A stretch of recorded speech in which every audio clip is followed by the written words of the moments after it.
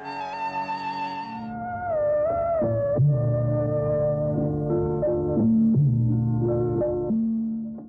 may pause here to take note of the importance of communications technology in unifying a large nation like ours. It is by knowing about one another, sharing each other's culture, by viewing developments that are taking place in far corners of the country, that we get a national binding identity. I am sure with his concern for unifying India as a single entity, Sardar Patel would have rejoiced at the advances in communications technology today.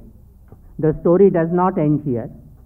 The space program has held out further exciting goals, like taking advantage of near vacuum and near weightlessness in space for industrial applications, for pure alloys, new medicines, building structures for space colonies, harnessing solar energy. Remember that if we are able to set up huge mirrors in space and focus the sunlight, we will be able to solve some of our outstanding energy requirements this way. So what started as curiosity about the cosmos has turned out to have exciting applications. I have labeled this example in some detail to underscore a point that no forward-looking society can afford to ignore the importance of basic research. Apart from training a person in logical thinking, pure research provides the foundations on which the facade of applied science and technology rests. I may give here an analogy with a house. You only see its beautiful walls and windows and admire the security and the comfort it offers, but you do not see the foundations on which that house rests. But try building a house without foundation, and then you will see how important they are.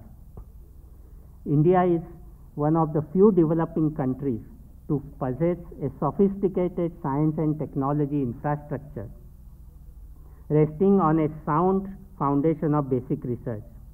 It was the foresight of our leaders at the time of independence to think of creating it and sustaining it. But we cannot afford to be complacent on that count. The percentage of GDP we spend on science and technology in this way is declining, whereas for some Asian countries who are behind us so far, it is rising. But the real crisis that I see ahead is human power. Where are the scientists of tomorrow? That is the question many of us are asking today. Let us take some lesson from history. I once read an article by Abdus Salam, the Nobel laureate who was from Pakistan. He pointed out that the Taj Mahal was built in India at around the same time as St. Paul's Cathedral in England. Both were marvels of architecture. But he said that in England, around that time or afterwards, there was Isaac Newton, there were other scientists. There was no corresponding development in India. So he asked, why did this happen? Why did our Rajas, Maharajas, Nawabs, they were supporters of art, literature, music, various other fine achievements of human culture, but why did they not think of supporting science? They had their counterparts in Italy, in France, in Europe. There were local rich people, the equivalents of Rajas of small states, local noblemen who used to support scientists because somehow they felt that the scientists were doing something useful, something intellectually beautiful. But we somehow never had this thing in our country. So we have to take lessons from that. We have to remember that there may be several reasons why we had submitted to colonial rule. Historians may argue about various reasons. One very common reason is the colonial rulers used the policy of divide and rule, and that is how they could conquer this big country. But you must not forget that they had superior technology, and with superior technology we really had no chance. And since we did not appreciate the merit of science and technology, we were in fact paying the price. In my generation, students looked up to science, and there was enough excitement and quality in higher education for us to enthusiastically opt for it. No more so today, as all the research institutions and university departments in science will tell you, getting good students is becoming increasingly difficult. That education at all levels must be encouraged goes without saying. But while primary education is rightfully receiving increased support, why should this be at the cost of higher education and research? There is need to support both to the fullest extent. To cut down on higher education and basic research in order to economize will prove short-sighted. I am not an economist, and so what I am saying may not be realistic according to experts. However, consider the example of an enlightened but poor family in which the parents have not had the benefit of higher education. Yet the parents feel that their children deserve higher education in order to improve their own lives. So they borrow money and educate their children, who then get good jobs and pay back the debts incurred. If the nation as a whole is short of money, can it not do likewise, borrow or raise the money in some way or other to invest in higher education and science in the expectation that the benefits will eventually more than compensate for the incurred debts? Of course, there will be several safeguards needed to implement such an idea. This is one side of the coin. There is the other side too. If the nation is to invest in higher education and science, it must ensure that the money spent is well spent. In my example of the enlightened family, the parents ensure that the children are serious about their studies so that the money borrowed in order to be spent on their education is not wasted. In short, the parents do not pamper the children, they demand quality from them. My criticism of the present scenario of higher education and science is that this other side of the coin is also being neglected.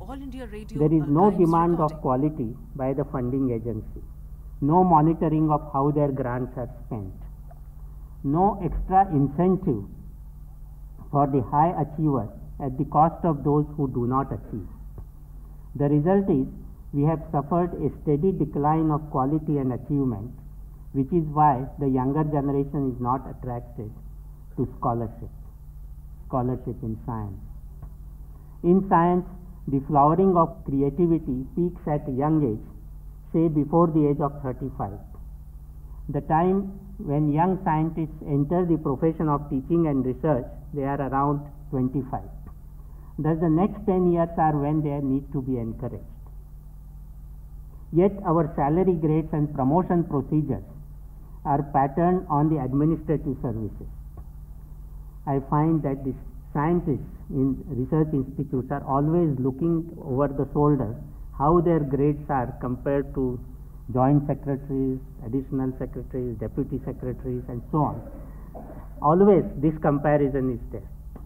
There, in the administrative services, the entrant matures with age and assumes greater and greater responsibilities with time.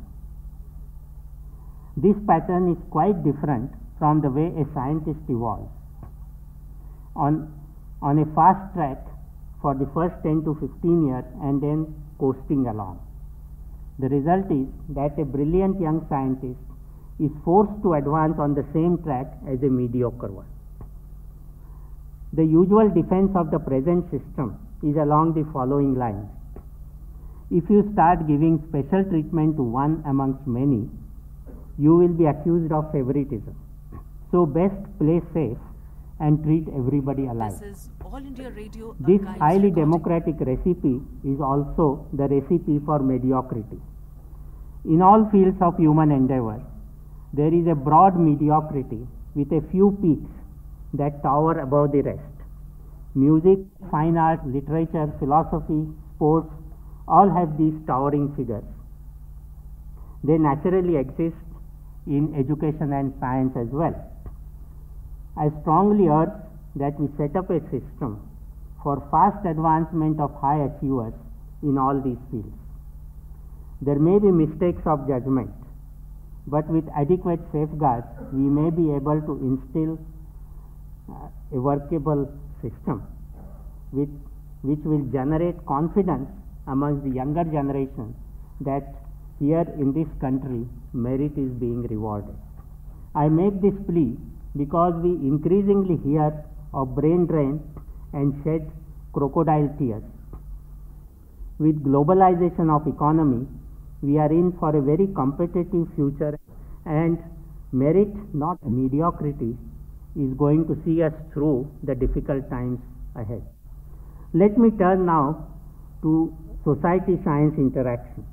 It is very necessary that society looks upon science and technology as tools for its betterment, and as such it should be fully aware of what they stand for and what they are capable of. Let me give an example.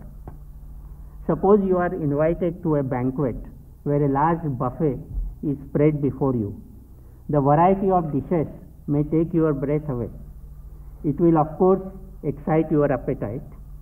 So you start helping yourself, although you are aware that you will not be able to do justice to all the dishes. While you are eating, new dishes start appearing and you feel tempted to go for them. And this process goes on and on, tempting you to eat indiscriminately and beyond your capacity. In the end, you return home, and next day's indigestion will remind you of your previous day's indiscretion. The response of human societies to science and technology is somewhat similar. The latter, the science and technology, continue to pour new inventions, and there is a rush to grab them. Whether highly industrialized or developing, the societies seem to run after new gifts of science and technology in an indiscriminate way, and they suffer the consequences. For example, having seen the benefits of industrialization, we have gone for it without thinking of it in holistic terms. So we do not care about how industrial waste is disposed of and how harmful it can be. We do not seem to worry about the damage to environment and possible threat to the balance of nature. We do not allow for adequate safeguards against accidents which can be very tragic. A fallout of going in for automation in the interest of convenience, efficiency, time saving and all that is that we have forgotten to allow for the humans rendered redundant by this process. And that brings social problems of unemployment, addiction to drugs or crime for lack of anything constructive to do, and the widening gap between the rich and poor. Although we as nations claim to be advancing on the ladder of progress and communications are shortening the horizon, we still seem beset by parochial attitudes, and to assert them we have resorted to stockpiles of weapons. These, alas, have become more and more effective in the art of destruction thanks to the advances of science and technology. Although it is claimed that by having nuclear stockpiles, wars will be put off because they are so much more destructive that they cannot ever take place. However, the peace maintained in this way is unstable. An accidental or irresponsible beginning to a nuclear war will lead to unimaginable destruction of life and environment, which may put our planet beyond redemption as habitat for life. Surely, if man calls himself a rational animal, human societies are expected to behave rationally and take well-considered decisions on what gifts of science and technology to accept and what to reject. Like our example of the diner at the buffet, who is well advised to think and choose before he eats. An example of irrational response to the problems facing us today is to say that science and technology are evil and we should abandon them. This is neither practical nor advisable, nor is the basic premise it is based on correct. Science and technology per se are not evil. They are instruments that can be used for evil or benign purposes. It all depends on the user, the human being, or the human society. In fact, they are neutral, and like water, they take on the color of whatever is mixed in them. So, in the last analysis, the responsibility rests fair and square on the society which wishes to harness science and technology. The society has to be knowledgeable. It is not suggested that everybody should be a scientist, but everybody should be educated to a level where these issues are appreciated. This is why higher education is important. In our democratic setup, most funding for science and technology comes from the popularly elected government in any country. So the directions in which these subjects grow have to be decided by the government, that is, by the people by proxy. Yet we do not see these issues being highlighted in any election campaign. This is because those fighting the elections feel either that they are not important or that they would go above the heads of the masses. The first assumption is wrong, and the second underscores the need for educating the masses to a level where they understand these issues. The scientists also have a responsibility towards educating the masses in the role of science and technology as influences shaping their destiny. They can discharge this responsibility in various ways. At the highly individual level, a scientist may try to explain to the layperson what is his or her field of research and what special developments are taking in it. Even the most abstract of all fields will have some aspects that can be so communicated. At a wider level, one may choose to describe historical development in a scientific field, highlighting the role of individual scientists.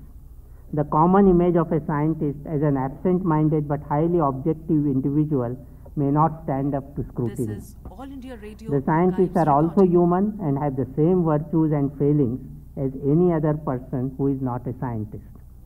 I believe the scare felt by the typical non-scientist towards science as something very hard to understand and appreciate may go away or may be mitigated if anecdotes about human side of famous scientists are narrated.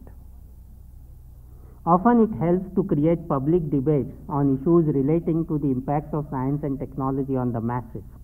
Issues like genetic engineering, effects of new drugs and treatments, the need for preserving green forests, and such other questions have become somewhat familiar to many because of their airing in newspapers and other media. But they need to be more aggressively presented so that a wider section of the society becomes aware of them. Science reporting in our media is at a very low level and many times copied from the West. In studies on science journalism in India, it was found that even after deleting all advertisements, the proportion of coverage of science and technology related items in our newspapers is hardly about 6%. With so many science graduates being produced every year, surely some could be attracted towards science journalism. They could cover recent discoveries interview scientists on the significance of recent trends in their fields, make a critical assessment of their own, and also present future perspectives. Whether they themselves write or speak about their work or describe it to a professional science writer, the scientists themselves have a duty towards society in this regard.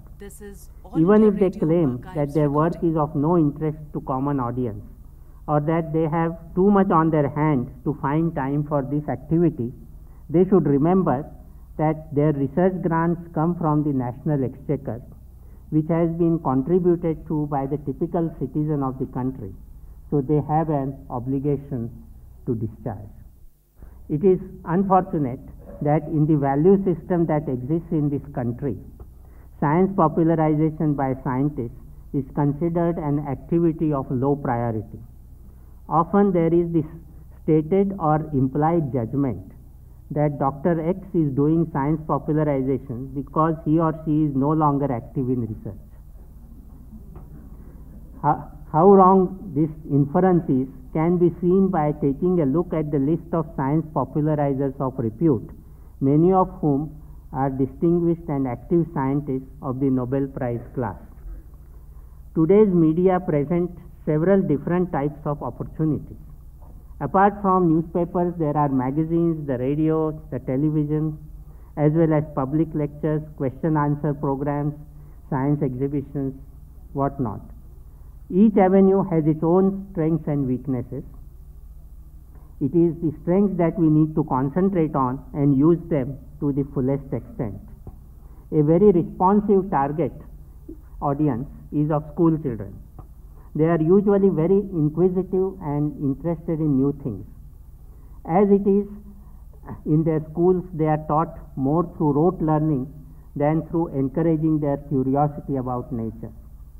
In my center, we have introduced 2 regular programs for the children from secondary schools in Pune. In this very auditorium, we conduct lecture demonstrations on various scientific topics. This hall is full for each lecture. We started by having this program on the second Saturday of the month, and because of increased demand, we now have it on the fourth Saturday as well. In our second program, in the summer vacation, school children spend a week at the center doing a project with a member on something related to science. There are many school children who work with me during the summer vacation. They come in the morning as they would do to their school, spend about 6 hours every day from Monday to Friday. We give them food during this time, and at the end of this period of 5 days, they write a report on what they have done. You may ask, what can an institution that is engaged in frontier research activities find of interest to a schoolgirl in the 9th standard? I can assure you that there are plenty such topics to keep her busy, besides conveying to her some glimpses of the vast world of science that exists beyond her school textbook. About 150 children take advantage of this scheme every year. A few years ago, the Department of Science and Technology introduced the concept of the National Science Day. On February 28, 1928, C.V. Raman published his Nobel Prize winning work that became famous as the Raman effect. So February 28 is chosen for the National Science Day. On or around this day, various programs are organized all over the nation to increase the public awareness of science and technology. Here at this center, we organize a science quiz as well as several other educational cum entertainment programs for school children, always with great success as measured by the participants' response. Last year we kept an open house for Pune public, which also was extremely successful. I wish other scientific institutions and university departments in the country also operate programs like these to bring the excitement of doing science to the young mind. This is at a time when the flow of students towards science is dropping both in quality and quantity, and therefore this is an effective way of addressing the problem. These examples show that there is a lot to be done in the area of science popularization. Apart from the professional research institutes and university departments, there are voluntary organizations that are also contributing to this program.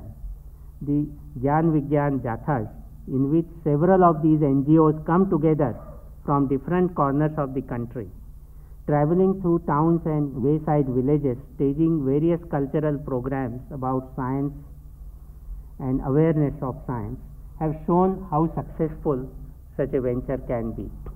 I will have more to say about these organizations in my second lecture. That the general public is interested to know more about science if it is communicated in a comprehensible and interesting form is without question. I have discovered this on numerous occasions at my public lectures in small towns. Once I had to deliver 3 lectures in a Mofussil town on 3 successive evenings. On the first day, the lecture hall was very full with a large crowd standing outside.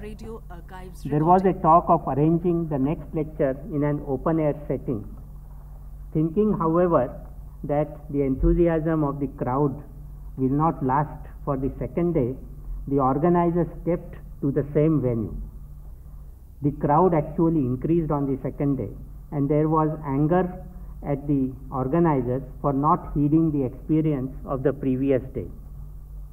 So finally, the venue for the third lecture was in the open air, and I estimated that about 10,000 people were present. It goes to show that away from our urban centers, people are interested in knowing about what is happening in the world of science. This is where I will conclude my first lecture, that science and technology have become the predominant influences on our society needs to be recognized, and we have to learn to live with them. How we use these tools in the future depends on ourselves.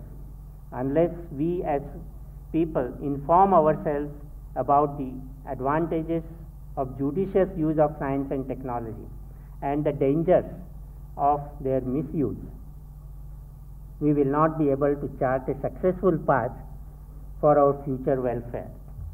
But the information alone is not sufficient. One needs an attitude of mind for reacting to it. It is the scientific attitude which is not the prerogative of just the scientific profession, but which extends to everyone. This will form the topic of my second lecture. Thank you.